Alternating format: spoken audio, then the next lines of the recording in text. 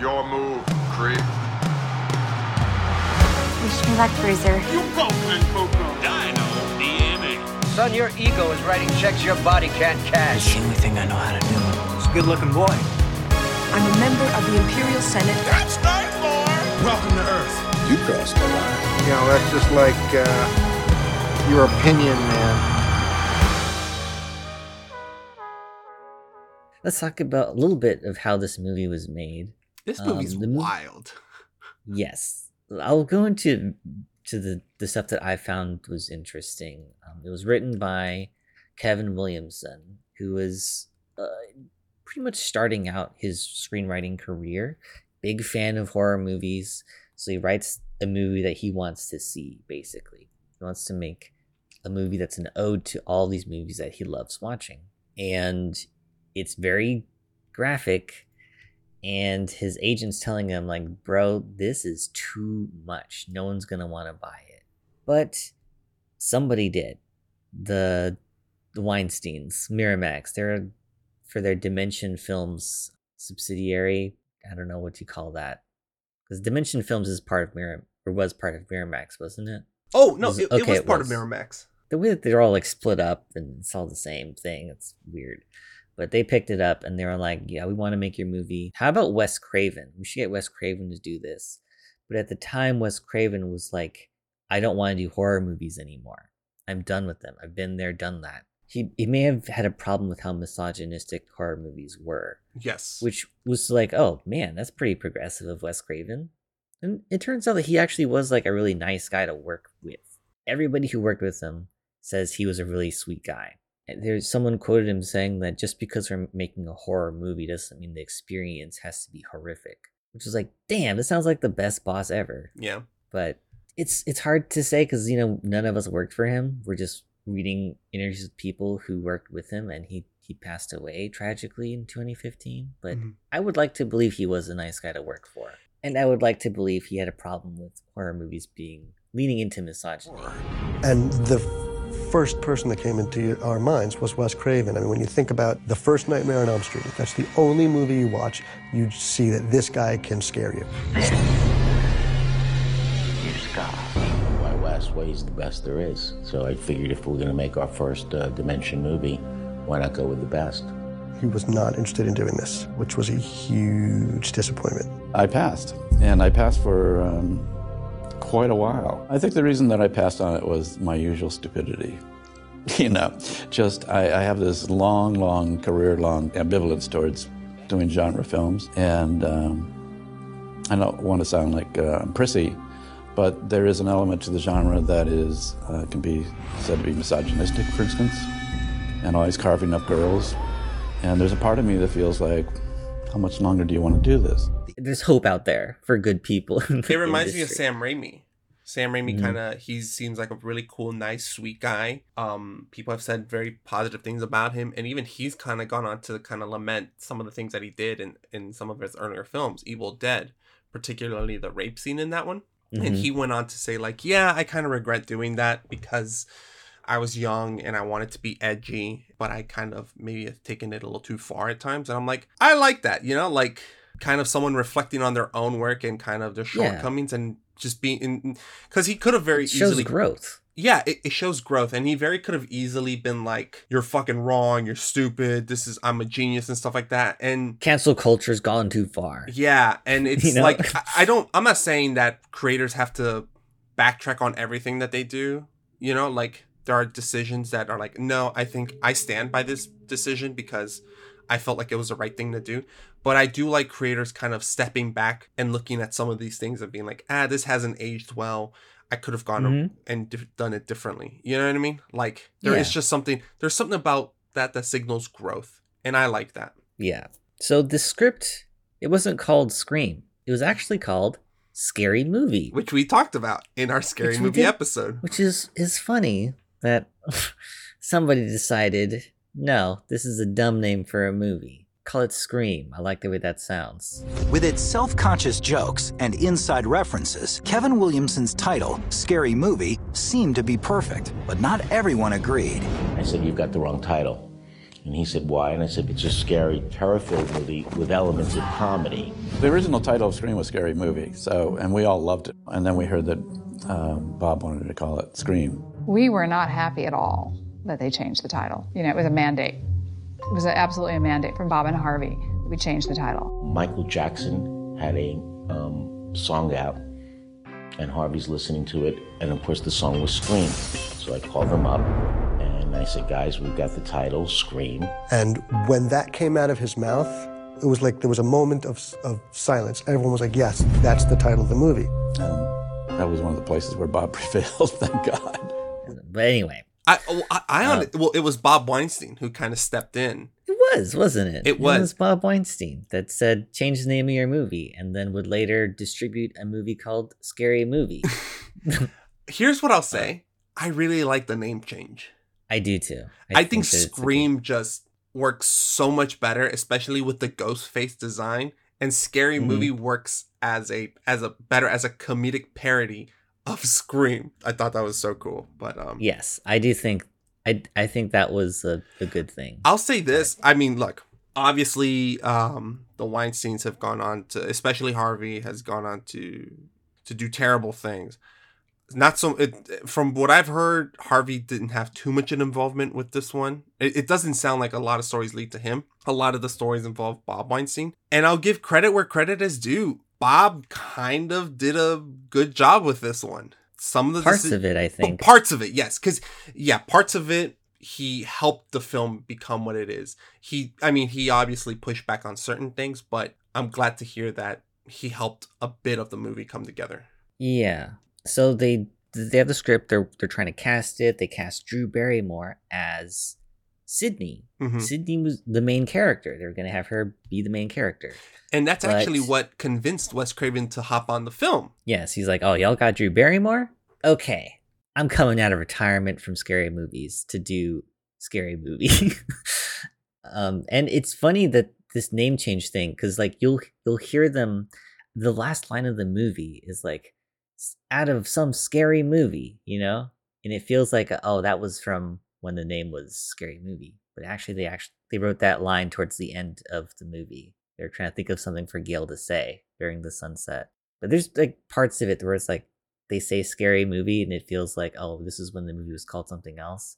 But then there's a line that Stu has, you're gonna love this, it's gonna be a scream, baby. that came after the name change.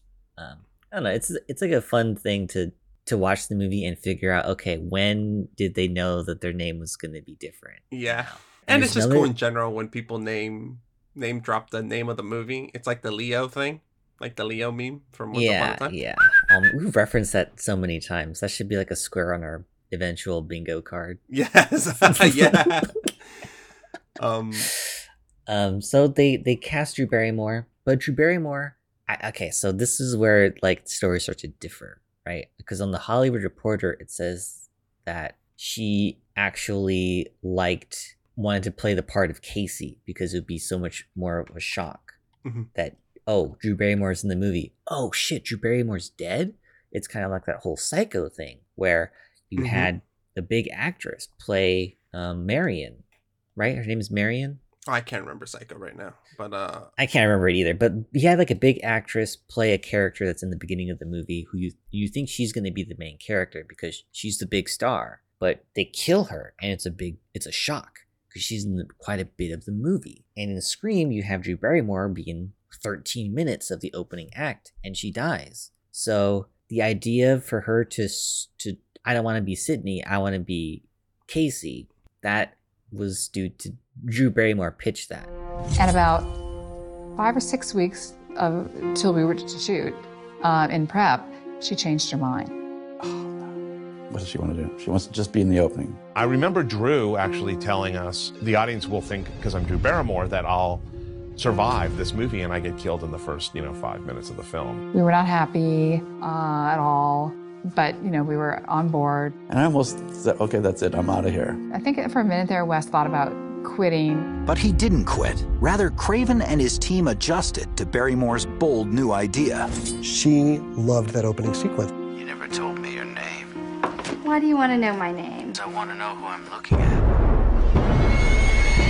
It was such a canny decision. She worked for 5 days, and she made a niche in cinematic history for genre films in that 5 days of incredible work. And even though Drew Barrymore would no longer be playing the lead, the producers and Wes Craven quickly realized that losing their star didn't mean losing her star power. With Drew being attached, that's really what got the rest of the cast into it. And she either pitched it because if you go to Wikipedia, it says that she had commitment issues and she couldn't be in the rest of the movie, but she really wanted to be in the movie, so she picked the part of Casey. On the Hollywood Reporter, it doesn't say anything about the commitment issues. It just made it seem like it was her idea that, oh, this will be sick if I was in the movie and I died at the very beginning. Either way, it was a good idea. It was a great idea. And great idea. Probably there's like truth in both of those stories. Maybe she had a previous obligation and she's like, well, actually it would be better if I was Casey. That works a little bit better. And whatever that judgment call was, it was for the right. It was well called because it's so much better with her dying in the beginning. It is so much better. And I think that's something that happens. Like sometimes things change and they end up changing for the better. Mm-hmm. And mostly I will say that things change for the better. The composer, who I think did a really good job, Marco Beltrami, he was somebody who was also kind of starting out. This was his first movie, I think, with horror. His first feature film. First writer, first composer, first time big lead for like Neve Campbell. Yes. There's a lot of people who are just kind of starting out their career in the industry, and I feel like you can feel it. There's like a lot of passion in their works. Like Neve Campbell kills it as Sydney. When the part for Sydney opened up, I think that they really wanted Neve Campbell and tried to like, all right, she's our first choice. Who else do we have? And no one else lived up to her. Yeah. It seems like that was the case for a lot of people. Like they kind of lucked out with everybody. It's like, oh, we want this character. It's like, well, they're like the best one, you know, like if they got they had a few other considerations, but like, no, our first gut was right with this person. Mm-hmm. They had David Arquette. They wanted him to maybe be Billy. And he's like, actually, I kind of want to play the dumb cop guy because I feel like I can play this guy who's like not really supposed to be all that smart really well. The whole David thing was very interesting because we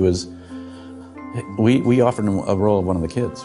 I read it and I came in and I said, Wes, I really would rather do the role of Dewey. And he was like, Dewey? Well, why would you want to do that role? It's like, well, I do get to kiss Courtney Cox. And if I may say so, Miss Weathers, you are much prettier in person. And God bless David Arquette. I feel like he did a really good job with Dewey. There's parts about his character that are like, dude, why are you not protecting this house? Why are you starstruck over this reporter who's a terrible person? But it's like you can't hate the guy because he does such a good job of playing this guy. He's like endearing, but he's flawed, you know? Yes. And I think that's everybody in this movie. They play it like Tatum, kind of not a great friend because she doesn't show up right when she says she is, but the way that Rose McGowan plays her, it's endearing. Like, I like her. I don't like that she dies, but her death is a pretty good scene. Yeah. For me, with Rose, it wasn't so much that she was late. It was like how she talks to Dewey. So I'm like, man, you're taking this really far. But yeah, I like the way she talks to Sydney. And it's kind of like, man, this is the most violent thing since, and she doesn't say it. You know, like she doesn't reference Sydney's mother's murder.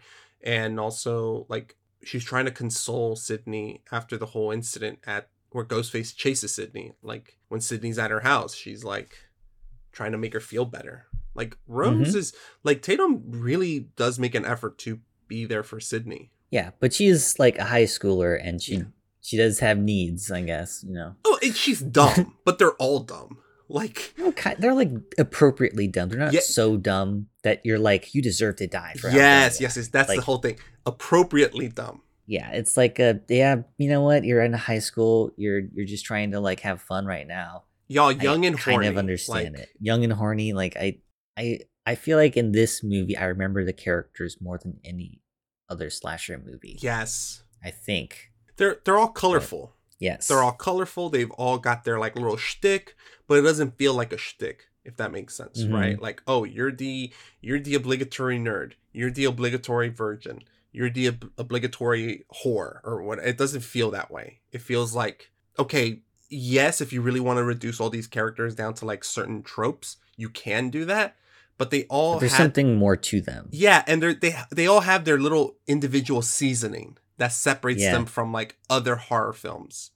Characters go a long way to making movies memorable. And like Randy is memorable, Courtney Cox is memorable, Dewey's memorable, like Tatum's memorable, Nev obviously is. It's just like Matthew Lillard, like he's so good. He might be my favorite, but it's a hard pick. I gotta say, I think Nev's my favorite. Oh, it's a good one. Nev is oh man, that girl's got it bad. She's just trying to have a normal life, and she keeps getting fucked by everything. You've got Gail on her ass. You got Billy's blue balls. You got fucking her father. Just like, oh my god, this girl's just like, just give me some peace and quiet, man. Give me my mom back. You know what I was thinking? Here's a little sidebar. While watching this movie, you know what I couldn't help but kind of compare Nev to, or Sydney to? Who? Harry Potter from the Chamber of Secrets. You know what I think? God, dude. For some reason, I just kept thinking like, Sydney's kind of like Harry Potter. Like weird things keep happening to her.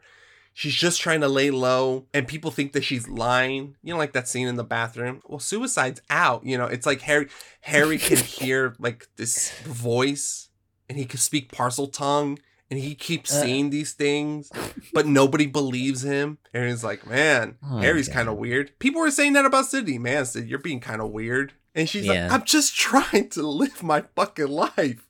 I just kept comparing it to Harry Potter. I'm like, damn, like. I thought that was so cool. That's funny. But yeah, all the characters are memorable and they're casted so well. And it feels like they add something to each character. Like the writer even said that, like, I feel like this part of Stu is underwritten. And then they cast Matthew Lillard and he just adds so many ad libs, and the way he plays them is just, he does not have a bad scene. My favorite one is when he's like, I think I'm dying, man. but the ad-libbed part is when Billy he puts the phone down, but it slipped because he had blood. So in the actual day of filming, the phone fell out of his hand because it was filled with blood. He's like, you hit me with the fucking phone. I don't know, Billy, but I'm hurt, man. Fuck. Should I let the machine get it? Are you alone in the house? Bitch! You bitch! Where the fuck are you? Not so fast. We're gonna play a little game. It's called Guess Who just called the police and reported your sorry motherfucking ass! Find it, you dipshit! Get up! I can't, Billy. Oh, you cut me too deep. I think I'm dying here, man. Hello? Oh, Stu. What's your motive? Billy's got one. The police are on their way. What are you gonna tell them? Peer pressure. I'm far too sensitive. I'm gonna rip you up, you bitch! Just like your fucking mother! You gotta find me first, you pansy-ass mama's boy! Fuck! Fucking hit me with the phone, dick! Fucker, where are you? You fuck! Did you really call the police? You bet your sorry ass I did. My mom and dad are gonna be so mad. Bitch! Oh, that wasn't on the script. That was Matthew Lillard saying it to Billy. It seemed like he actually did throw the phone at his head. No. I think they got that later, right? Like, I think they filmed Stu's reaction, and then Billy accidentally threw the phone at him because it slipped out of his hand, and then he ad-libbed the line, "You hit me with the phone, man," and they're like, "Oh, that's funny. Like, we should have Billy throw the phone intentionally." That's funny. It's a good happy accident, like a good thing that wasn't planned but happened. But it just worked out. It worked out. Another instance of the casting working out really well, which you mentioned, which didn't even cross my mind. Jamie talking to Jamie Lee Curtis. Randy talking to Jamie Lee Curtis saying, "Hey, Jamie, but we know his name is Jamie Kennedy." Yeah. That's brilliant.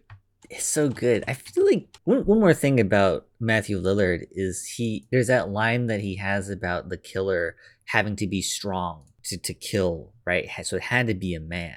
Mm-hmm. And then later on in the film, he's talking about how Buffy is, and he's literally like flipping Rose McGowan like a sign, like a fucking sign spinner. Do you remember that scene? No, I don't.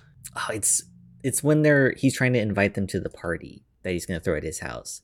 The way he's like holding Rose McGowan, just like flipping her around, is like, dude, this guy's pretty strong. Like maybe he was trying to like talk himself up in that previous scene about how strong the killer had to be. But anyway, great job casting him. Yeah. Great job casting Matthew Lillard, Jamie Kennedy, for like that moment of him watching Jamie Lee Curtis. Like, I don't think that was something written for Jamie Kennedy. I feel like that was just the way it was, and it kind of just happened to work out. Yeah. They almost cast Seth Green and Breckin Meyer. Breckin Meyer, he was in Rat Race, which we talked about in the Shrek episode. And I feel like Jamie Kennedy hits that, like, you're kind of annoying, but we like you. Randy Meeks. He's the Joker, the wild card. And he's the one that you can't quite figure out, and he can comment on everybody because he's just slightly outside the group. Across the table is a fifth wheel Randy, a tall and gangly kid with no such Billy-like aspirations. A witty jokester who elevates geek to coolness. Did you really put her liver in the mailbox? Because I heard that they found her liver in the mailbox next to her spleen and her pancreas. At the time, I was a very struggling actor, and I said, I gotta get in for this movie. It was just one of those moments where we'd seen a lot of people for this role for Randy, and we just didn't know where we were going. And I get a call from my agent. She goes, hey, it's not bad. It was between him and Breckin Meyer, but just, you know, it's just that certain something that got him the part instead of Breckin Meyer. And 3, never, ever, ever, under any circumstances say, I'll be right back. I love Breckin Meyer, but Jamie Kennedy really owned that part. Thank you. Well, it's something that Seth Green kind of maybe lacks at times, because Seth Green kind of seems a little bit more annoying. And here's the funny thing. Seth Green was also in Rat Race. He was, right? Yeah, Seth Green. Both those guys were in Rat Race. Yeah, I feel like he's likable in like Buffy, but in other things, it's like, dude, this guy's a dick. Get rid of him. In Entourage, Seth Green, they make fun of what an asshole Seth Green is, because he's like kind of flirting with one of the characters' like girlfriends. He's like, yeah, Sloan and I are friends. We're friends, man. And he's saying it very like, and it's like, all right, I'm gonna beat the shit out of you if you keep saying friends that way. Oh, it's the We Don't Drink Jaeger crew. What up, B? Fucking guy, man. Hey, did you tell Sloan I said what up again? Nah, Seth, I think one time was all she needed. What's that mean? It means she said you used to be obsessed with her. I don't think she needs to feel like you're still obsessed with her. She said I was obsessed with her? Yeah, sorry to say. No, that's all right. No apologies necessary. I mean, in reality, it's more like she was obsessed with this. Hey, you know what? Keep fucking dreaming, Seth. Keep dreaming. Oh, you're right. I must have been dreaming about how I blasted her in the face like a Jackson Pollock. Seth Green can kind of go into that territory. Jamie Kennedy was perfect. He seems innocent enough, but he's so obsessed with movies.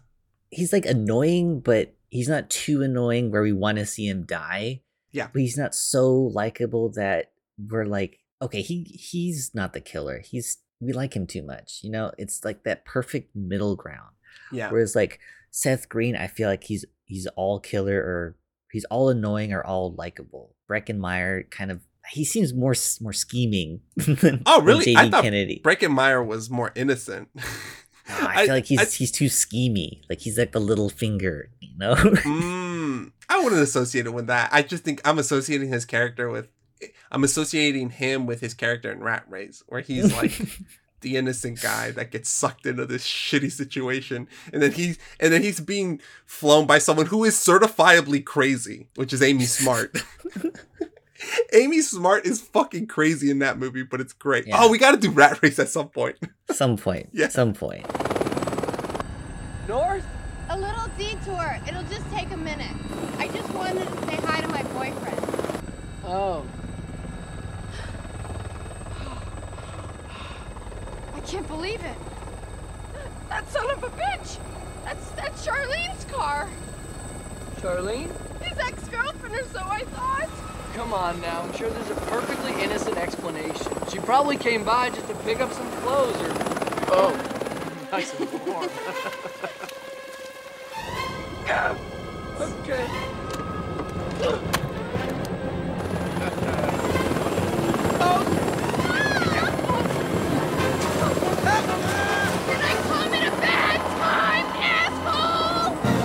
Jason Lee was also gonna be maybe Randy, who was in Mallrats. He also plays the villain in Dogma. Another guy who's like, nah, this guy's bad. This guy's a villain. You know, that's what I see him anyway. It's funny. There's another point of casting that we've referenced in another episode. Janeane Garofalo. Janeane Garofalo. Yeah. She was supposed to be. She was Fiona originally in Shrek, but she was replaced with Cameron Diaz.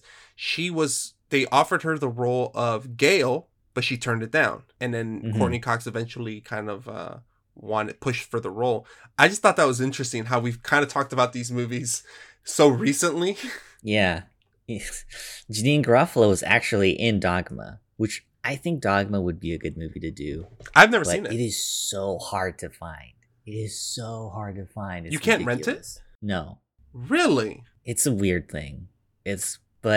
Well, maybe we'll find a way. I don't know. Yeah, she was going to be Gale Weathers, right? Holy shit, I'm sorry. I just looked up Dogma.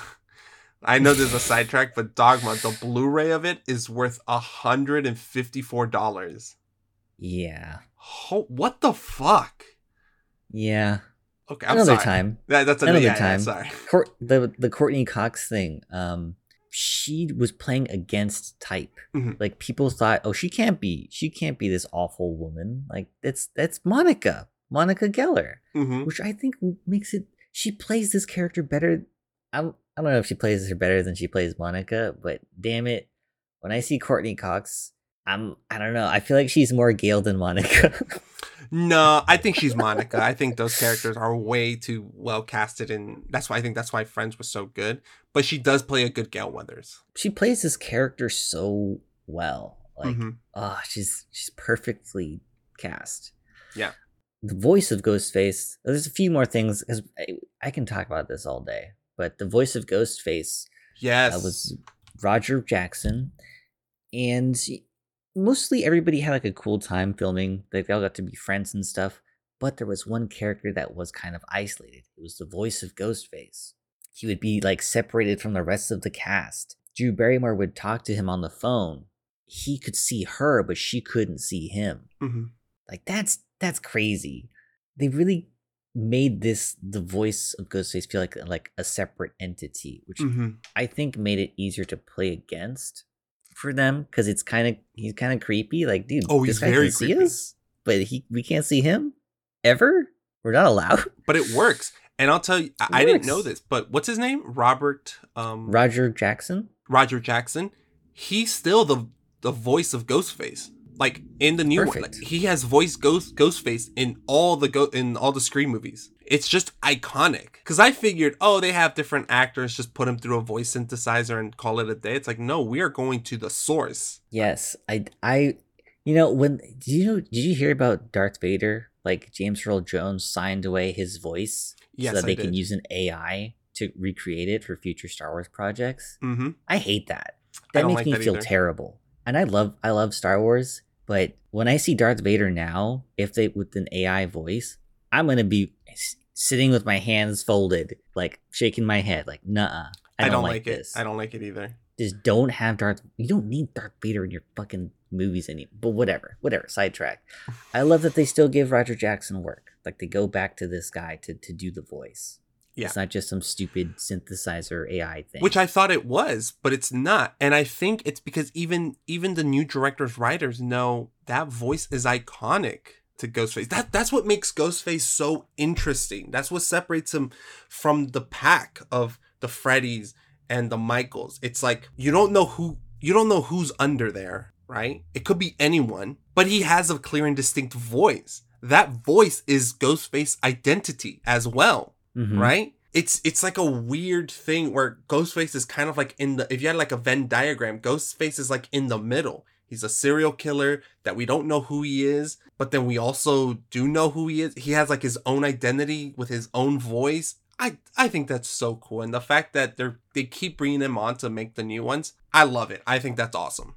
I love that. It does make me feel a little bit better about Neve Campbell not being in the new ones anymore, but yeah, it's whatever. Well, did we ever talk about that? We didn't talk about that. We didn't? We talked about it very briefly. Yeah, I mean, we could get into it since we're talking about the cast. The cast is, I mean, they're so well executed. They were casted so well that, yeah, I don't know how to feel about Neve Campbell not coming back. I understand passing the torch, but I do understand the principle that she kind of laid down. Because they weren't going to pay her as much as she wanted, right? Right. And she was like, I'm very much like kind of the face of the franchise, along with Ghostface. And I want to be paid what I'm worth. Mm-hmm. And I'm all for that. Like, I'm all for that. Get your money. Yeah. And I said this in the first part, but I'd never seen any of these movies. I know a little bit about them, but I always associated Scream with Ghostface and Neve Campbell. Mm-hmm. So, you know. Feels weird. Like, I feel like it's not as much like a passing of the torch as much as we didn't want to pay her what she was worth or what she wanted. It's not a passing of the torch. It's get out the fucking way. It makes me feel weird because she was so important to this movie. Like everybody was so important to this movie. They all played a part, be it behind the scenes or in front of the camera. You know, it feels like it makes me feel like what it's supposed to be like when you make movies. Mm-hmm. Which is funny because we actually did a movie together, George, that was very much inspired by Scream, whether or not we knew it at the time or not. I didn't know because I hadn't seen the movie, but I was like, oh, this is like a cool serial killer thing. Okay, cool. We talked about this on our Retrograde Origins episode, but the first time we met was through like a collaborative film project at our college, and George and Sam wrote the script, and the way I interpreted it was to be like a satirical slasher movie like Scream. And George and Sam did not want to do that. They wanted to make it like a straight up horror movie. Yes. And I was like, no, Scream. But I didn't say Scream, but I feel like I was influenced by a movie like Scream. Yeah, very much. And Sam, I don't know about Sam, but I at that point I still had not seen Scream. I wasn't truly aware of it. Like Scream was just something that I grew up only seeing The Mask, people dressing up for Halloween. People dressing up as Ghostface for Halloween. That was the only way I was really associated with it. I didn't know about the twists, the meta, the parody, the satirical, nothing. I just knew, or no, that's a lie. I had known it through Scary Movie as well. So the Halloween costume and the Scary Movie, but I wasn't influenced with actual Scream. So that kind of like satirical take on horror films just wasn't something that I was even aware of. I remember everybody who showed up, like they did their parts very well, you know? Mm-hmm. And reading about how the movie was made, it kind of reminded me of that. It feels like, yeah, this is how people are supposed to make movies. It feels cool and collaborative. That was an instance where even I was like, nah, man, you guys made the right call, you and Heather. And do you remember the reaction that the movie got at the People Zop were film? scared. People were laughing. Like, it was like the most. It was awesome. It was awesome. The reaction. People were reacting to it. They were loving it. It's like, this is awesome. Like, this is kind of what we do. Mm-hmm. It was wonderful. It was great. And there is kind of like that weird feeling of Neve not coming back, of them kind of pushing her aside. It's like, you're not really worth it. But you know, I mean, that is that will happen at times within the film industry or any industry, really. Yeah. So yeah. They almost fired Wes Craven off of Scream because when you shoot movies, right, it's not like edited right then and there. Like you shoot a movie, it's on the reel, then okay, we're going to do this thing today, this thing tomorrow. The studio, they're like, what have y'all been doing with our millions of dollars? Let us see the dailies. Let us see the unedited like footage of what you filmed that day. And they looked at the dailies of the first scene and they were like, we don't like this. This isn't scary. Bob Weinstein was like, that mask is stupid. You need to find a different mask. try a bunch of shoot that same scene with a bunch of different masks, and I'll pick which one I like the most. They were like, no, you're stupid. We're not going to do that. It's going to be expensive. It's a waste of time. We like this one. And the mask itself was handpicked by Wes Craven. Like, he saw a mask in a store and was like, I love this. No. That's not what happened. No, I felt like he was attached to the mask itself. No. He liked the mask a lot. He did handpick it. They were filming, so they were looking for locations to film in Santa Rosa, and they went to the house. They went to a certain house that was one of the locations, and they were walking through the house, through the different rooms, and they saw the Ghostface mask on the bed, or like kind of hanging off like the little edge of the bed. And they looked at it, it's like, oh, that's kind of cool. Because they had seen already concept arts of Ghostface. Because in the script, it was just a masked killer. There weren't any real, the name was Ghostface, but they didn't have any descriptions. Kevin Williamson didn't put any in. So they were like, all right, give us a bunch of concepts. And the concepts always looked kind of weird. Some of them looked very alien. Just very, there's a documentary about the making of the film, and they show sketches that were drawn for the concept of Ghostface. So we were scouting, and we ended up scouting in the house where they shot Shadow of a Doubt. In that house is where I found the Ghostface. There's a woman who was older, and her kids were grown up and had moved out. And I went upstairs. It was like her son's bedroom, and the ghost mask was sitting there. So we took the mask and we sent it to Dimension Films, and they said, okay, we like that. So have your guys make one kind of like that, because we don't own it. And he brought it to us and said, this is what I think I want it to be. They were walking through the house. They saw it's like, this is what we want. Now, can we create something like this that doesn't infringe on the costume maker's rights, or, like their what's it called? Copyright? Yeah, copyright. And they did, but Bob didn't like it. Wes didn't like some of the mock-ups. He was like, I want the mask. So then they created a version that they filmed with. Wes wasn't completely happy with it, but once they got permission from the actual costume makers, they used the mask at the very end of the film as well. That was just a little sidetrack on the mask, but okay. But Wes did pick it. Like he did like that mask a lot. And you're right, Bob did not like it. He thought it wasn't scary. Right. I remember the whole thing about like, well, we want like the mask that we saw. We don't like the ones that we've come up that were an inspiration from it. We want the actual masks on the bed that we saw. Mm-hmm. I love that. I love that because the mask is great. Like you kind of, it ties into the name Scream because it looks like the Scream painting. Like it's great. But they didn't like the dailies. He was gonna get fired, but they ended up editing like a rough cut, and they were like, oh, okay, we get it now, go on. Well, you know what, they edited together the scene with Drew Barrymore. They had a rough cut of her scene, they showed it to Bob, and it was like, oh, I get it, like this is what's happening, because they were seeing the dailies of other scenes. They're like, this is just too, I don't get it, I don't see it coming together. Right, because you can't get Scream without all the pieces there. You know, you can't like half pay attention to this movie and really see it. And I think that opening scene is such a great showcase for what you're getting into. Brutal, horror, violent, but funny, self-aware, meta. That Drew Barrymore scene is so important. So important. And it was, when Drew read the script, she said that was her favorite scene in the whole thing. And I mean, I stand by it too. It's one of my favorite. It's my favorite. That and the ending, they're both great. I could talk about this forever. I kind of want to wind down my side at least. Go for it. There was difficulty getting the school that they wanted to film at. The school was like, there's too much violence in this movie. We're setting the wrong example. And they said there's like a big thing back and forth, and the school board, which made up of like 5 people, said, no, you can't film here. Despite the town and the school itself being like, yo, if they did a movie here, that would be great for the economy of the town. School board said no. And then later on, in the commentary at least, a member of the school board was arrested for beating their wife. Oh shit, what? I didn't know that.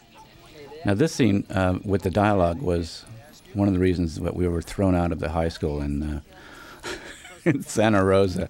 When the school board read the scene, they gave us a huge note. We cannot have a movie in which teenagers are sitting around talking about bodies being gutted and emptied out. And this resonated for about a month on location. Everybody getting wrought up about it, and finally we were... All the letters in the newspaper, everyone was writing letters to the editor, and all the local newspapers were up in arms, and the whole community sort of jumped onto the bandwagon. Right, like kids had never talked like this before.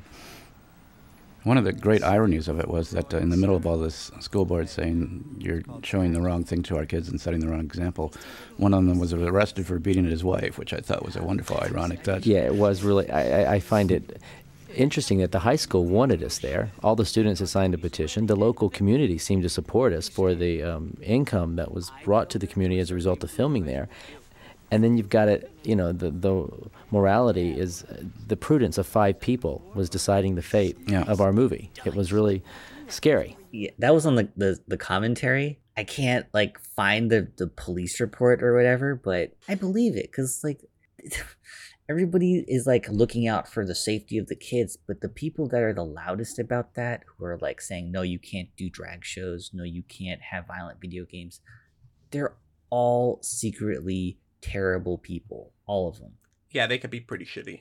All of them. Well, here's what I found about the school thing. And it's interesting because it seems like, so they wanted to film in Santa Rosa High School, right? It was a perfect setting. It felt it had that Americana kind of look to it. But there was huge contention because when they saw the scripts, they were like, oh, there's a lot of gratuitous violence towards children, and we just don't want to advocate for that. Now, the school was cool with it. And the students really liked it. It was the parents and the school district that had an issue with it. Parents did not want that happening. And so you're wondering, okay, well, what's the big deal? It's a movie. They filmed movies all over the place. Well, 3 years prior to Scream being made, there was a violent murder in the area. Here's the quote. Comparisons were made between film violence and the kidnapping and murder of Polly Klaas 3 years prior, which had left the area sensitized towards violence. This was sentencing day in one of the most notorious murder cases of our time. A judge in San Jose, California, accepted the recommendation of the jury and condemned Richard Allen Davis to death for the kidnap, rape, and murder of 12-year-old Polly Klaas. The sentence was expected. What happened in the courtroom before it was handed down was not. As Richard Allen Davis awaited sentencing today, he listened as Mark Klaas, the father of his victim, addressed the court. He has made innocent people suffer, and truly the honorable way out would be for him to commit suicide. The high-profile search for Polly Klaas, kidnapped from her own bedroom 3 years ago, made her face familiar across the country. After she was found murdered, her father rose to prominence as an advocate for tough laws to protect children. But he has always focused on seeing Davis sentenced to death. He broke the contract. For that, he must die. And Mr. Davis, when you get to where you're going, say hello to Hitler, say hello to Dahmer, and say hello to Bundy. And good riddance, and the sooner you get there, the better we all are. Davis was also allowed to speak.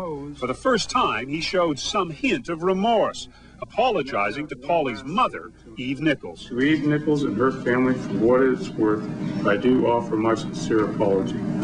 To certain members of the Klaas family, I also offer the same. Then he got in a last word, adding insult to an already unspeakable injury.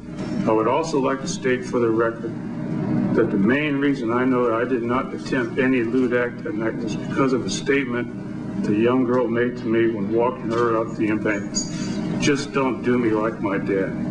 I have to pay my dues, so should you. Burn in hell, Davis. Yeah, boy. Moments later, Richard Allen Davis was sentenced to death. So that kind of makes sense then. That part does. That part makes a bit more sense. And you read up on some of the details of what happened. She was kidnapped from her house. She was stabbed. She was stabbed like a bunch of times. Ugh. Like it was brutal. I believe she was tortured as well. She was kidnapped from her home. She was tortured and stabbed a bunch of times. And that had left people really disturbed and upset. And now here you have a movie where at the very beginning, it's a young girl being stabbed, and you have people, and you have claims of rape and murder, and it's just a bunch of teens being chopped up. It's like, okay, I with that bit of context, I understood a little bit more. But there was a huge debate about it. People being like, it's like, oh, filming here can benefit the town as a whole. Other people were arguing that it was infringing on their First Amendment rights. There was basically a huge 3-hour debate on April 16th where like the school board was like listening to parents while the movie was already filming. And it was just like, that's when they denied access to the filmmakers and were like, we can't allow it. Basically what they did is they had a big town hall and everyone was allowed to say their piece. And so one citizen after the other would come up and give their opinion as to whether or not we should shoot there. It was a vocal crowd that greeted school district directors tonight, along with not one, but 2 long lines of people ready to comment on the controversy. The entire scientific community has reached a consensus that violent viewing is harmful for people. It's most harmful for young people. Those opposed to the movie cited the violence expected to be associated with the horror flick as a reason for banning the film crew from campus. And they voted us out. In retrospect, I can understand the trauma that was on that area because of that case, but they were very harsh. We were treated like scum. And it's funny because at the very end, Wes Craven, in the credits of the film, he put at the very bottom, "No thanks whatsoever to the Santa Rosa City School District Governing Board." That's in the actual credits. Oh, I didn't see that. It's at the bottom. That's great. That's so petty. I understand the community's reaction, especially just being 3 years after the murder of this. How old was she? She was like too young. Like no one should be murdered like that. But 12 years old. She was 12 years terrible. old. So that's up. I get that, but it's also, it's a movie, but it's not really about that person's murder specifically. It's not. Kind of something else, but it is. I can see if the town was more sensitive to that, but I don't know. Yeah, but they did have difficulty. Now they did film it. They filmed the high school scenes in a community center. I think they had to like remodel the inside, add lockers and stuff. Oh, it's in the Sonoma Community Center, but it works great. I bought it. Yeah, I didn't even question that it was a high school or that it wasn't a high school. Sorry, that was a big thing though. Yeah. I think there was like one thing that I wanted to touch on because I thought it was really interesting. And also I'd really try to look in to see if the line was made in response to this or not. But the movie was almost rated NC-17. Yes. Because of the violence. And if you go back and see those scenes that would have given it the NC-17 rating, I don't think you would agree with the MPAA. Hell no. Fuck no. They are not that violent compared to the films we get now. To some of the films we got before that, I'm not really sure why. I think it might have been because the movie was so self-referential. And there's a line in particular that Wes Craven, because the way the MPAA, I don't know how you're supposed to say it, but MPAA sounds better. They said, look at these scenes. This is where we have problems. When we were going through the MPAA challenges on Scream, which were sort of rampant, I think we had to go back 9 times. It's very, very lengthy, very expensive, and the MPAA can say, okay, we're going to look at it again in 2 weeks. And you're screwed. The MPAA is always after us. It's always the worst thing in the world for a director to cut anything. Although Craven initially refused to cut anything from his movie, Dimension Films could not afford to gamble on an NC-17 rating. So we had a little bit of a battle with Bob Weinstein because obviously they don't want to put a movie out as an NC-17. So Wes lost that battle. And we ended up making some cuts. It's hard when you don't get your rating to understand why. Is it too much blood? Is it too much gore? Well, look, let's speak frankly. I think, genre films, horror films, slasher films are about human beings doing cruel and horrible things to each other. And some of the scenes were like the amount of blood at the final scene. There was the amount of the way that the organs fall out of Casey's boyfriend in the opening scene. That was too much. You can't show blood dripping like this, that's too much. And then there was a particular line that Billy said, the whole like, movies don't create psychos, they make psychos more creative. There's a quote saying that like the MPAA, they don't like you speaking that kind of truth. Because, you know, like there are copycat killers out there that I think during or after the movie, the Kubrick movie, A Clockwork Orange, there were copycat killers after that. And, you know, you don't want to make a movie that will inspire someone to go kill somebody. But I don't think that's the reality. Like, the reality is there are some really sick people out there that kill people, you know? And they're going to do that whether or not they saw a movie. But I agree 100%. It is always tough because you can't not acknowledge the influence that certain movies will have on people, but you also can't overestimate it. You know what I mean? Like, people are like, these kids shot up Columbine because they were playing Doom. It's like, I don't believe that for 1 second. No. That doesn't psychologically change. Playing a video game or watching a movie does not psychologically change you. Because if that was the case, motherfuckers would be running people all the time. Because GTA 5 is one of the highest grossing pieces of entertainment of all time. Everybody and their mother has played or has heard about GTA 5. And every teen out there has played GTA 5. We are not running down hookers and shooting down police officers because of it. It doesn't... And people have been doing all of that, all those awful things even before movies and video games were even a thing. Yes. But there is some potential for influence in a different manner. That line, that way you put it, you can't acknowledge certain truths. It's like, huh. So that was the quote from that people said. I think the producers or the screenwriter, that's their line. I will not take credit for it, but it does fit, and if the shoe fits, you know, we cannot acknowledge the power that movies do have, and kind of how sometimes people's misinterpretation of it can lead them to believe certain things. You know, yeah. I mean, this happens all the time. You just mentioned it with Clockwork Orange, but that's a discussion for another time. Even the movie itself even comments on that, because when the killings happen in the world of the movie, the kids start buying the costume and like running around with it. Like that's not an indictment of a generation. I feel like that's just how people are. Like the way that they cope with like these terrible things is to like make fun of it and be really cynical and detached from it because it will like kind of protect you. Yeah. You know? Absolutely. And it does seem kind of insensitive though. Like if someone's dead and you're like wearing the mask of the killer trying to scare your friends, like that's fucked up. But that's what people do. It is terrible, but that's what happens. And to not acknowledge it is just as bad. I saw those like changes that the MPAA wanted, and it's so stupid and ridiculous. It's so dumb.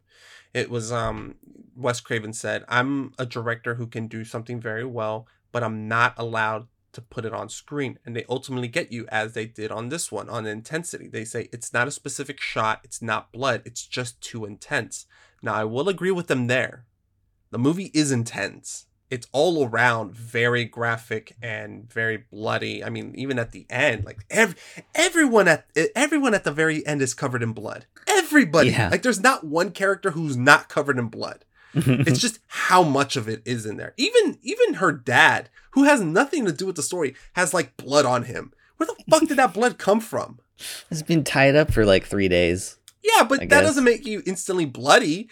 And it's just everyone's stepping on blood. There's footprints with blood everywhere.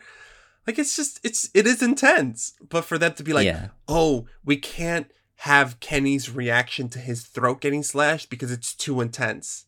It's like, bro. I can remember when Wes had to go back and take some frames out of Kenny's death scene because they said the look on my face was too disturbing and it had to be trimmed. And Wes's argument was, it's murder. It should be disturbing. I don't know. Now, did you hear about how they got the R rating? I believe Bob Weinstein was involved. Yes. He went and talked to the MPAA. So like the name change and the talking to the MPAA to get the R rating to make this one of the highest grossing slasher movies ever made were good additions to the movie. Yeah. And he spoke to them and he was like, he kind of expressed that there are comedic elements and satire. It's not just a horror film glorifying violence. And I guess with that conversation, you know, he could have strong-armed them, or it could have been a lot stricter. I don't know. That might have been strong-arming them. It is one of the Weinstein brothers, so these were some of the most powerful men in Hollywood for decades. But worse, a lot worse. Yes, especially Harvey. Harvey was the really bad one. Yeah. But I give credit where credit is due. You know, I guess Wes was having a difficult time getting this movie made, and with the help of Bob Weinstein, he was able to get him off his back and procure that R rating. I thought that was a really interesting, like, behind the scenes kind of thing, and I was wondering, that scene in the beginning where we first meet Billy, he says to Sydney, we started off like an R-rated movie and well on our way to an NC-17. What happened? And I'm like, wait, did they write that when they were having issues getting the movie rated? Or was that always a part of the movie? I think that was always there. I think that reference is like, I want to make a porno, you know, like when they sleep together. It's like... Yeah. So I think it was intentional. And with how detailed this movie is, I would lean on it being something that they planned to get from the beginning. And not a reaction to the MPA having actual difficulties with the MPAA. I don't think so. Okay. Just because of... It seems funny, like on the nose kind of. No, it is very funny. I think it was like a happy accident, but I think because we've talked about how detail oriented they were, right, with some of the things, story elements, and I think that's just what it was. Mm-hmm. One other thing that Bob Weinstein wanted in the movie, which I think, I don't know, he just seems like an idiot, but he wanted. There was a section in the movie where nobody dies. Yes. And he's like, what's wrong? Why isn't nobody dying? You gotta kill somebody. Like, do you need to kill somebody? Not really. But the whole principal's death was because Weinstein wanted someone to die. And he didn't care how, he just wanted it to happen. Which is, yeah, okay. But by adding that scene with the principal, that explains like why it's so out of left field, because the producer wanted it in the movie and he didn't care how. But by adding it into the movie, you now gave a reason for all the characters, all the non-essential characters, to leave the house at the end of the movie. Mm-hmm. So it worked out. That's why it felt so weird, is because it wasn't supposed to happen in originally. Yeah, well, it's funny because that's when I was watching his death. It's like, oh, well, this feels kind of out of left field. It's like I don't really get how this is connected to anything. And at the very end, it's like, oh, he's dead and he's in the football field. Let's go. Number one, that's when I was like, okay, it's to get rid of everybody else in the house. And two, it does kind of show how low key terrible these kids are. Or it continues that like showing just how morbid and cynical some of these kids are, because they've been doing it the whole time. They're just like talking about Sydney's mother. They're making fun of her. They're saying how she's doesn't want to kill herself because it's not in, you know. And it also shows the hypocrisy of the principal, because what is he doing? He's playing around with the mask, the same thing he was like chastising the kids for doing. Mm-hmm. You know, exactly. It works. It worked just out. Yeah. The section here with the principal came as a result of Bob Weinstein. And after he had bought the script, he felt that there was 30 pages where nothing happened. And he called me up and said, "You got to kill somebody, Kevin. Someone's got to die. There's like 30-minute gap where no one's getting offed." So he said, "I don't care how you do it, just do it." So this is sort of... So Bob, this is for you. It was a problem in the script. I didn't know how to get rid of all the partiers. You know, we wanted to isolate our core group, and then once when Bob came up with the idea, when Bob said you have to kill somebody else, and I chose the principal, then there was the answer. Right. And in addition, I got to carry on that hard-edged, cynical attitude that children have today. Yeah, it's funny and terrifying at the same time the way they run out. Anything else you wanted to go over?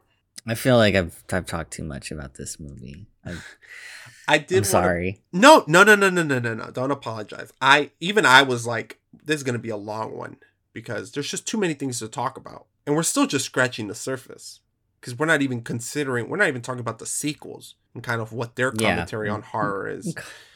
I think the sequels are way better than you'd expect them to be for the most part. Well, better than like the Halloween sequels, the Friday the 13th sequels. Yeah. It's like what Casey says in the beginning. The rest are trash. That's not the case with Scream. No, it seems like people really like them, and it's still going strong. And the general consensus is that the third one's the weakest. And as we know, plans changed for the third one. And we mentioned it earlier with the feedback that they got and the pushback that they got from the city of Santa Rosa, right? Because of the death of a little girl hurt them so much they didn't want more of that, and with some of the pushback that they got after Scream was released, I think that's why it was smart of them to pivot Scary Movie 3, because as I mentioned earlier, Scary Movie 3 was supposed to bring back Stu and kind of have him teach people how to be Ghostface so they could commit murders while he was in prison. That was the original plan. But because Columbine had happened before the third one was being worked on, they had to scrap it because I'm guessing they're like, look, man, we got a lot of shit for the original Scream. We do not want to go with this. And Columbine was and still is a big fucking event. It's something that is in our history books. Yeah. So they were like, look, you know what? Fuck it. Just rewrite it. Just make another scary movie. Let's not be meta. Let's not be edgy. Let's not try to reinvent the fucking wheel. Let's avoid any potential. Because, think about it. You got Columbine, where you've got kids killing people in schools and stuff like that. And now you have a movie where there's a person who's teaching kids how to kill. Mm-hmm.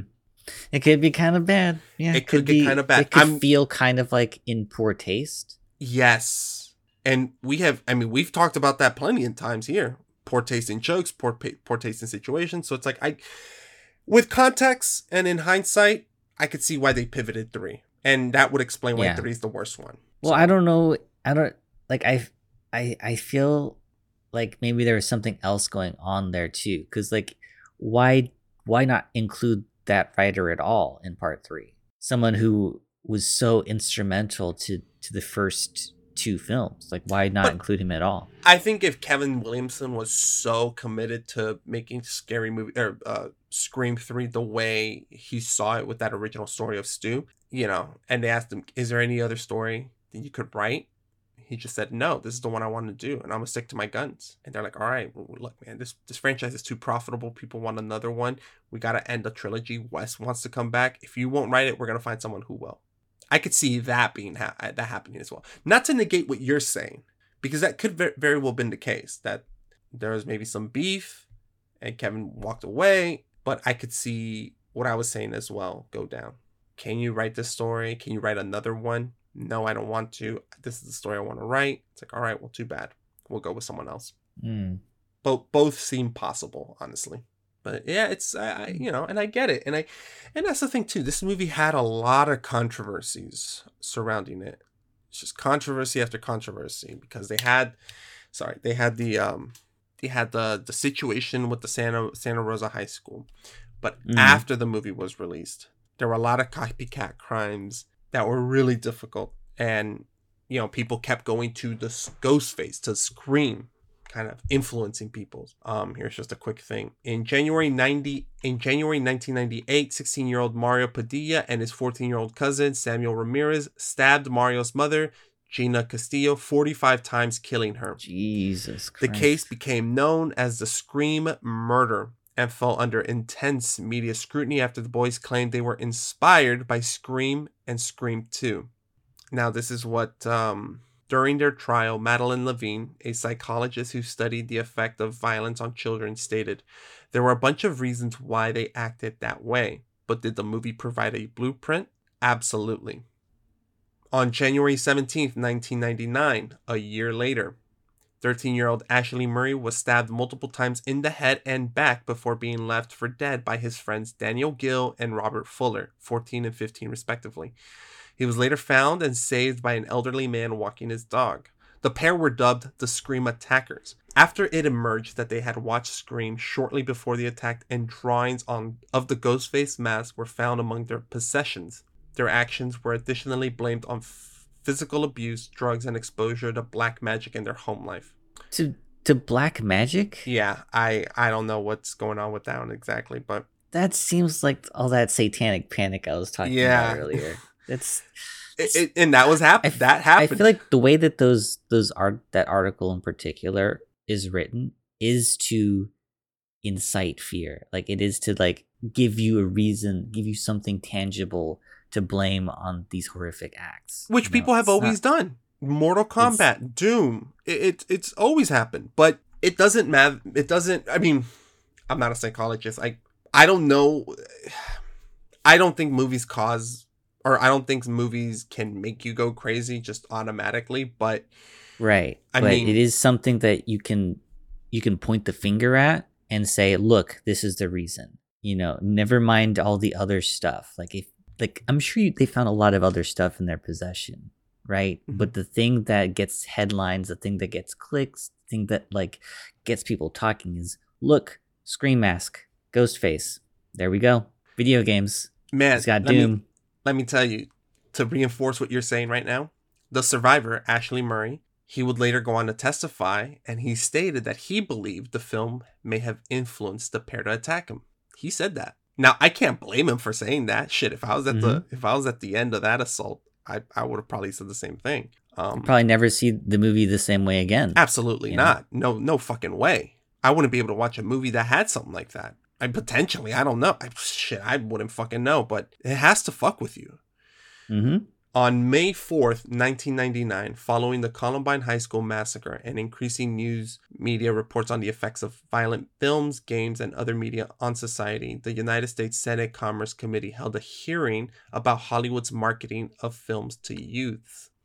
The committee focused specifically on horror film. The opening scene of Scream, featuring the murder of Casey Becker, was shown to the committee as an example of negative media which may be viewed by children. Oh my God. So it goes back to what you were saying. And lastly, on June 3rd, 2002, a 17-year-old boy lured his friend, 15-year-old Alice, last name French, I can't pronounce it.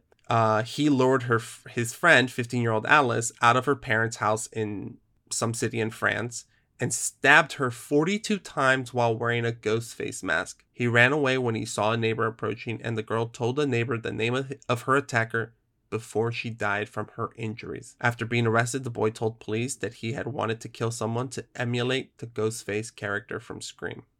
Now, we're not here to talk about whether movies do cause violence or not. From what I know, I don't think that's the case, that watching a movie will make you want to go murder someone or that it will psychologically change you. Because you and I, Austin, have seen a bunch of violent stuff, both in movies and in video game. Not in real life, but in media. And yet, we've never killed anyone. Mm-hmm. But the reason I want to talk about this is because we can't ignore this either, I don't think. Like, blaming Scream for these murders is one thing. I'm not trying to do that. We talk about, on this podcast, we talk about things, we talk about the films, we try to review them in their own merits, what they mean outside of just the film, how they've aged, and kind of what they have influenced. And this is, there's just a lot of things surrounding this movie, controversies that have existed past it, with people saying, well, we like Scream 1 and 2. We love Ghostface. You know what I mean? And it would be dumb of us to just ignore that. What do we make of it? I don't know. I'm sure there's studies by smarter people than us that have looked into it, that have researched it. So I can't really definitively comment, but it's kind of gross hearing all this, you know? Yeah. And it's gross. It fucking sucks hearing about a child stabbing his mother 45 times, about a 17-year-old boy stabbing a girl 42 times, you know? And, you know, it's fucking depressing. And it's fucking depressing because I love the movie. I think this is a great movie that if you're into horror stuff, you should watch it. And yet now I'm hearing all this and I'm just like, what the fuck is wrong with you people? You know? And it's depressing. And then you hear fucking Wes Craven saying I didn't want to do Scream because there's some tendencies of the horror genre that are misogynistic, and I just don't want to be a part of that. There are some things where it has extreme violence on people, and I kind of don't want to do that as much anymore. He's aware of this. Now imagine this man looking at these stories, which I'm sure he did. He was alive when those stories came out. Probably makes him feel bad. And he's like, I just want to make a piece of entertainment. Just something that you put on the fucking TV and watch and have fun. That's it. I don't know. Yeah. I wanted to talk about that. I wanted to bring it up. It just would have felt wrong not to. Mm-hmm. But it does tie into the whole, like, it makes psychos more creative. Like, I don't know if they probably would have still stabbed somebody 42 times, but they probably wouldn't have been wearing a ghost face mask. It's odd, man. I mean, hearing about those stories kind of fucked with me a little bit, you know? I still enjoy the movie. Don't get me wrong. I think it's fun. Yeah. But I don't know, because even before I was so confident in saying movies do not make you want to kill people. At least that's always been the case with me. But yeah, I think the issue with these, like, actual murderers and actual serial killers is a lot deeper, and it's not like a easy problem to fix. No, it's not. What gives people comfort is knowing that there is something to blame. Mm-hmm. There's one reason, one thing that we can take away, that then suddenly there would be no more of this happening. But that's just not it. Mm-hmm. You know, there was a debate in the movie whether or not to disclose the motive of the victims. You know, but, like, I don't. Psychopaths, they don't really need a reason. You know, that is kind of a scary thing.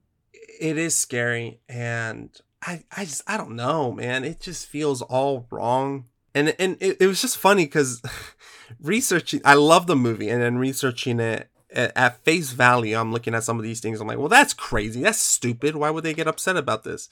And then looking into it more, I'm like, oh God, like, this is just weird. You know, like with the Santa Rosa High School, with the school district. That's so stupid. Why aren't you letting them film a cool movie? It's Hollywood. Like, this is going to be great for your business. It's like, yeah, but a little girl died here like 3 years ago. Kind of in the same way that she died that Drew Barrymore died in the movie. It kind of fucking with us. We just don't want that anymore. You know, this could trigger people. Mm-hmm. It's like, okay, well, I kind of get it. You know, I get both sides. Like, Wes Craven and company just want to make a movie. Let them make a movie, which they did. But I also understand the parents and the families being like, look, man, this murder shook the community and we're still reeling from it. And you can't say that that's not a valid reason, because I guarantee you that's what happened after Columbine. And that's what's still happening now to this day. Yeah, I remember there was a scene in Obi-Wan where, like, you know, like, you have the Order 66 happen, right? And these kids who are at a school, you know, it's a school to be a space wizard, but it's still a school. They're getting shot by people. Mm-hmm. And that debuted shortly after a real life incident where somebody shot up a school. Like, it feels weird. It feels sad watching something that happened in real life, or hearing about something that happened in real life represented in a film or in a TV show, even though they're not even really related directly. Yeah. And if you're someone who's like, well, they should just get over it or anything, bro, be somewhat sensitive. Mm-hmm. You know, like, I get it. Nobody I know has ever been murdered that way, but at least I have enough empathy to say, well, that's shitty. It's just maybe have a little bit more empathy for some of these people, you know? And it was like, oh, I was lacking some empathy for them when I was reading up the story. And I'm here, it's like, oh, and I'm also hearing, oh, well, you know, the filmmakers were worried about how gratuitous it was, how violent this movie is. I'm like, man, you're being silly. It's fun. It's a movie and stuff. And then you're hearing about all these people being stabbed 42, 45 times, stabbing children and mothers. Yeah.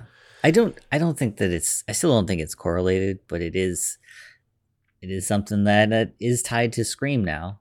It is. And it sours a little bit. You know, it's just like, and not even from the filmmaker's perspective. I'm not even blaming them. I'm blaming just the people. It's just like, oh, goodness gracious. It's just like there's that one guy that shot up a theater, right? And he said, "I'm the Joker" afterwards. Oh, something like yeah, and or it Like, was he the didn't- Colorado the Dark Knight Rises screening. Mm-hmm. No, I don't even think he said that. I think he just had dyed hair. Like I think he dyed his hair green or something or orange, and people just associated him with the Joker because he looked like a clown or something. I think that's what it was too. But that's the thing. These movies are going to be tied to that, and we're always going to talk about that Colorado shooting. Mm-hmm. It's unfortunate, and I don't know. Yeah. I felt like we had to bring it up. That's good that you brought it up. I think. Look, man, it's the legacy that Scream also has. It's a great movie, fantastic film, but this is also attached to it, whether we like it or not. Just it is what it is. It's like every other movie, you know? Yeah, it's like when The Matrix came out, it's a great movie, but there's also like those weirdos that misinterpreted it and have co-opted the phrase red pill.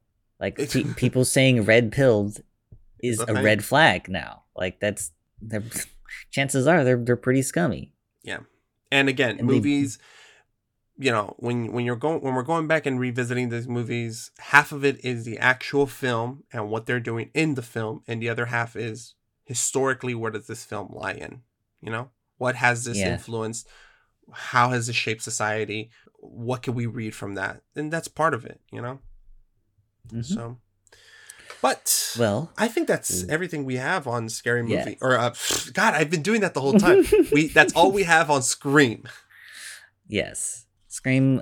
I think this movie holds up so well. I love this movie. I forgot how much I love this movie. It's awesome. But this is the part of the episode where, in lieu of a 5-star system, we summarize how we feel about a movie with a quote from the movie. It can be our favorite quote, it can be a quote that made us laugh, or it could be a quote that summarizes the conversation we just had. George usually goes first, and George usually breaks the rules. I do. So mine's is a 2-parter, and mine isn't really. They're kind of like it's like a 2-part. Like one kind of influenced the other, and it's not so much how I feel about the movie. It's kind of how I feel about just after researching the film, and I love the film. Mm-hmm. But it's that line that we were saying, you know, because after researching all the controversies and kind of the production troubles, it was my first quote is by Sydney, and she's like, "You sick fucks, you've seen one too many movies." And Billy's like, "Now Sid, don't you blame the movies. Movies don't create psychos. Movies make psychos more creative." And I don't know, just after researching everything, that was like the quote that I kind of like. It's like, this just sticks with me a little bit more. It means something else now to you. It does. It's not just about referencing the past films, Halloween and Friday the 13th. It's, for me, that quote now references the murders that were directly tied to this movie. And my second quote is almost like... I would say indirectly tied to the movie. Indirectly tied. Well, I mean, I'd say directly tied, because then you have Congress playing a scene from the movie in their...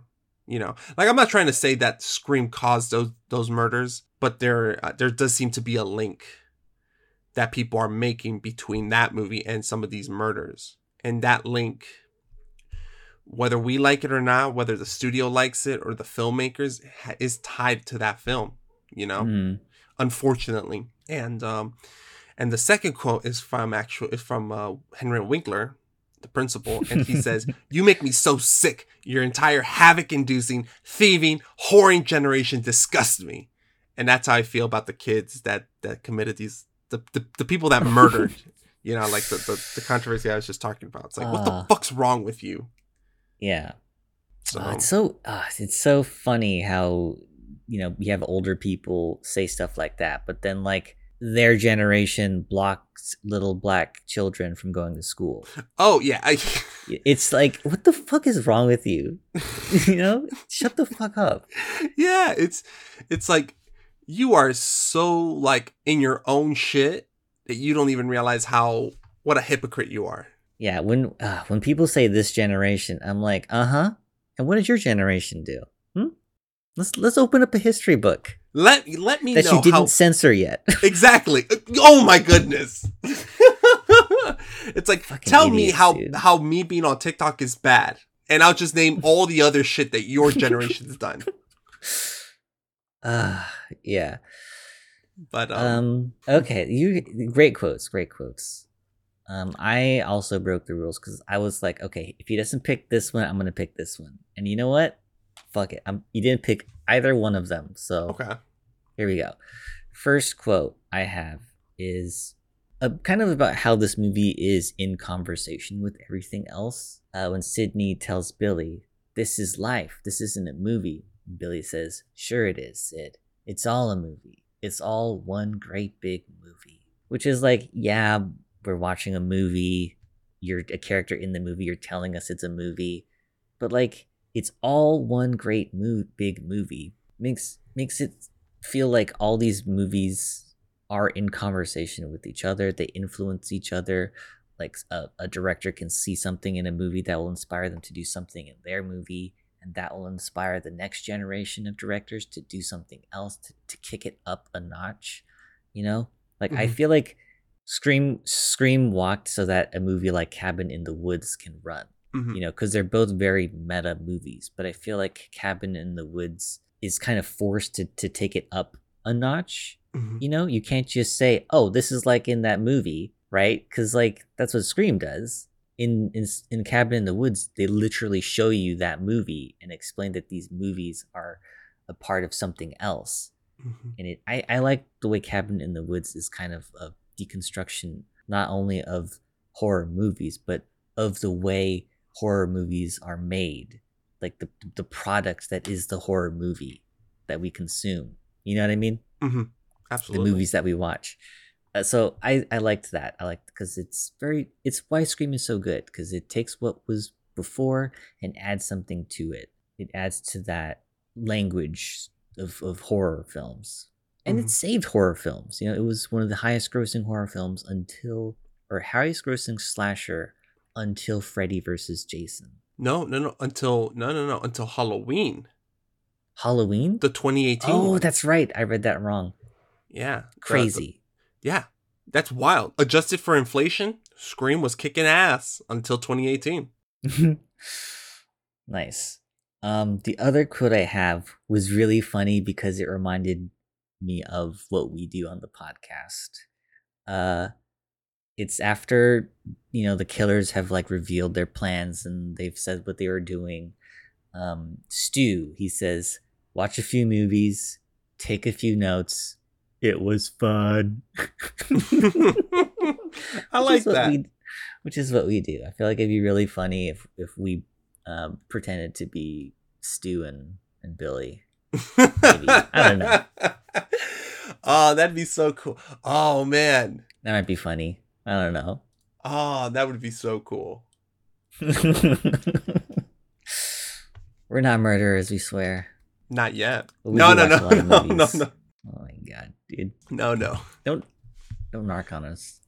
We're not killers. All right. Well, listen, guys, thank you so much for listening to this episode. I know it's a really long one, but we had so much to say about Scream. This is probably one of the most influential horror films in a long time, and there was so much to talk about.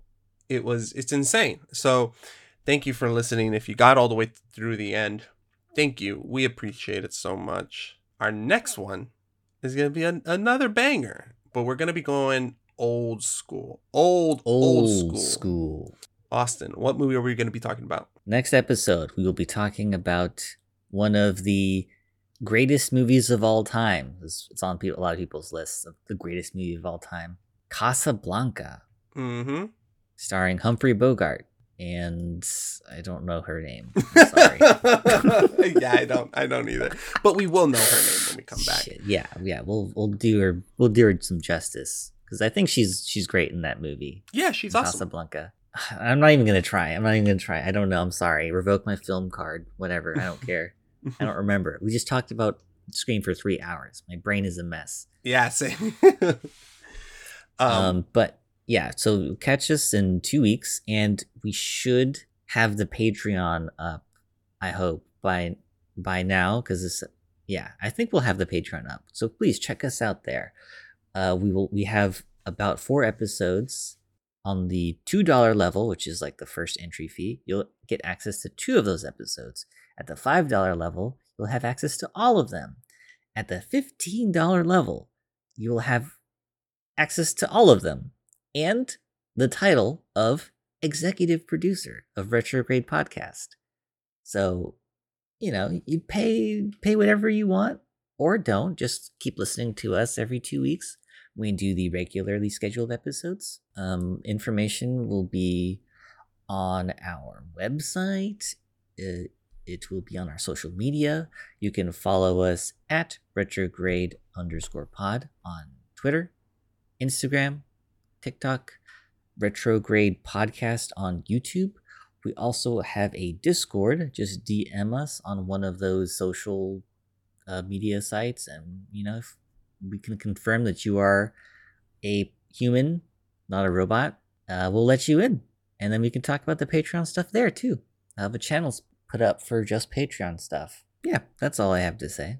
Cool. We'll see you in 2 weeks for Casablanca. See ya.